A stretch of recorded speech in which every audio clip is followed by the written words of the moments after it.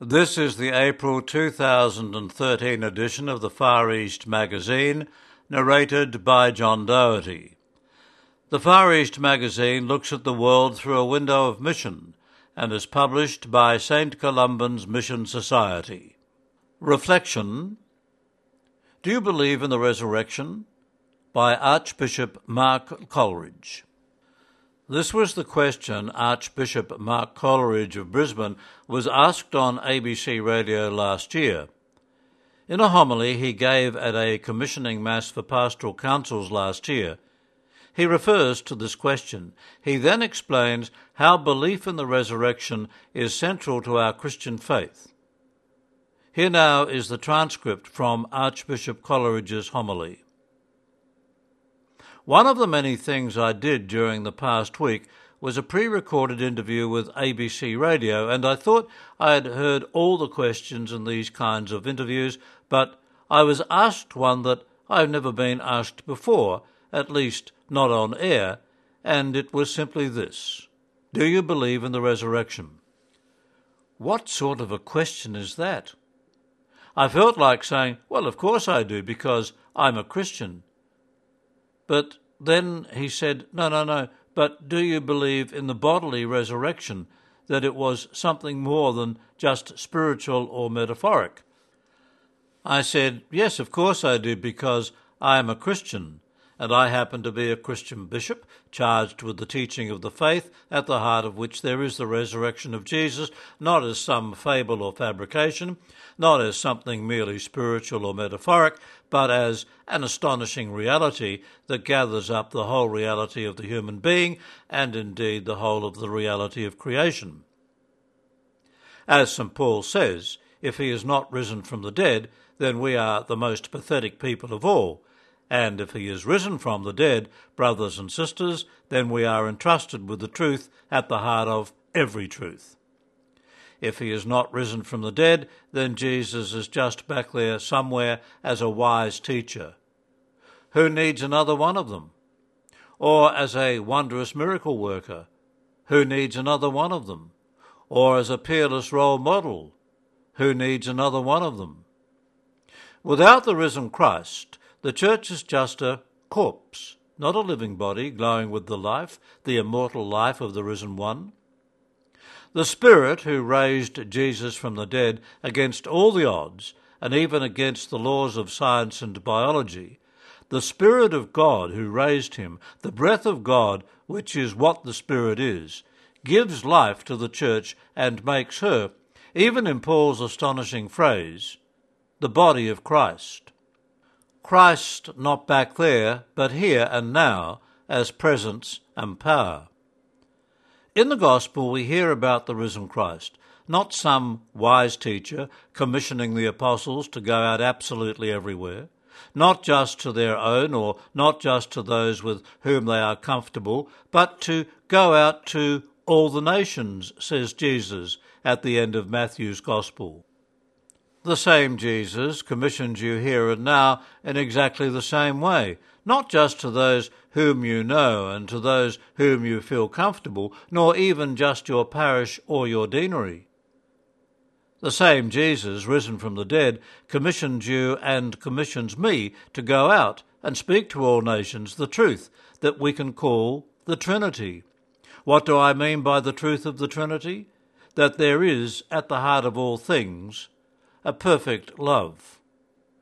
Who could believe it in a world so often loveless, and where love is often threatened and violated, there is at the heart of all things a perfect love. So perfect, we speak of three persons but only one God. This is the love, the infinite abyss from which everything comes and everything must return. This is the great truth, the triumph of love over every lovelessness. The love that is perfectly violated on Calvary is the love which is perfectly vindicated only when Jesus rises from the dead. The one who sends us out, who commissions us, sends us on mission, is the one who is with us. He doesn't just see you later at the end of time. He says, I will be with you. So he sends us out, and he promises he will be with us not just as presence, but as power. In other words, the one who sends us out also equips us for the mission, and were he not to do that, the mission would be simply impossible. So, he is the one who equips us, and he equips us with himself. That is why we gather in this sacred moment where we hear his word, not some human wisdom, but the power of his word, and we will eat the body and drink the blood, not just bread and wine. We will eat the bread that becomes his body and drink the wine that becomes his blood. He equips us for the mission by giving us the gift of himself, and were this not true, the mission would be impossible. We are in the year of grace, and this is the time given to us to see him anew and to hear him anew.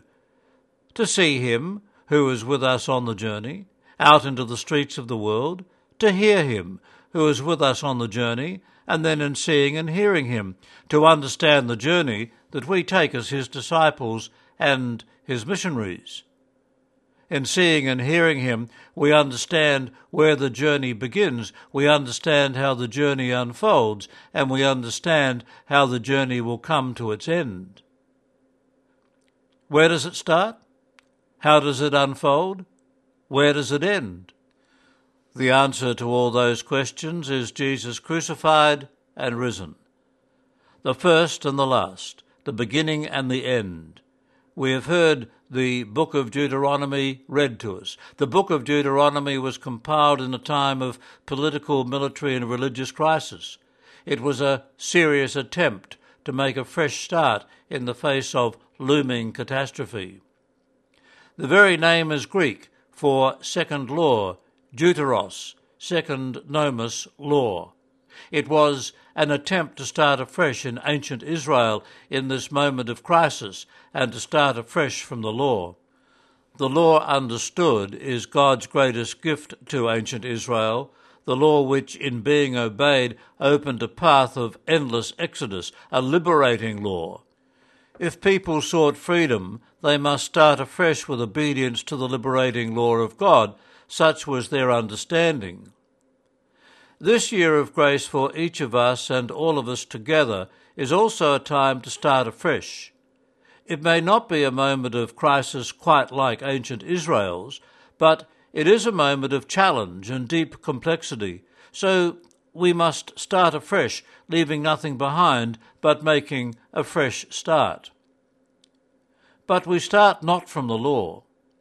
The call of this year of grace is to start afresh from Christ, not some written law, however liberating it may be, but from Christ risen.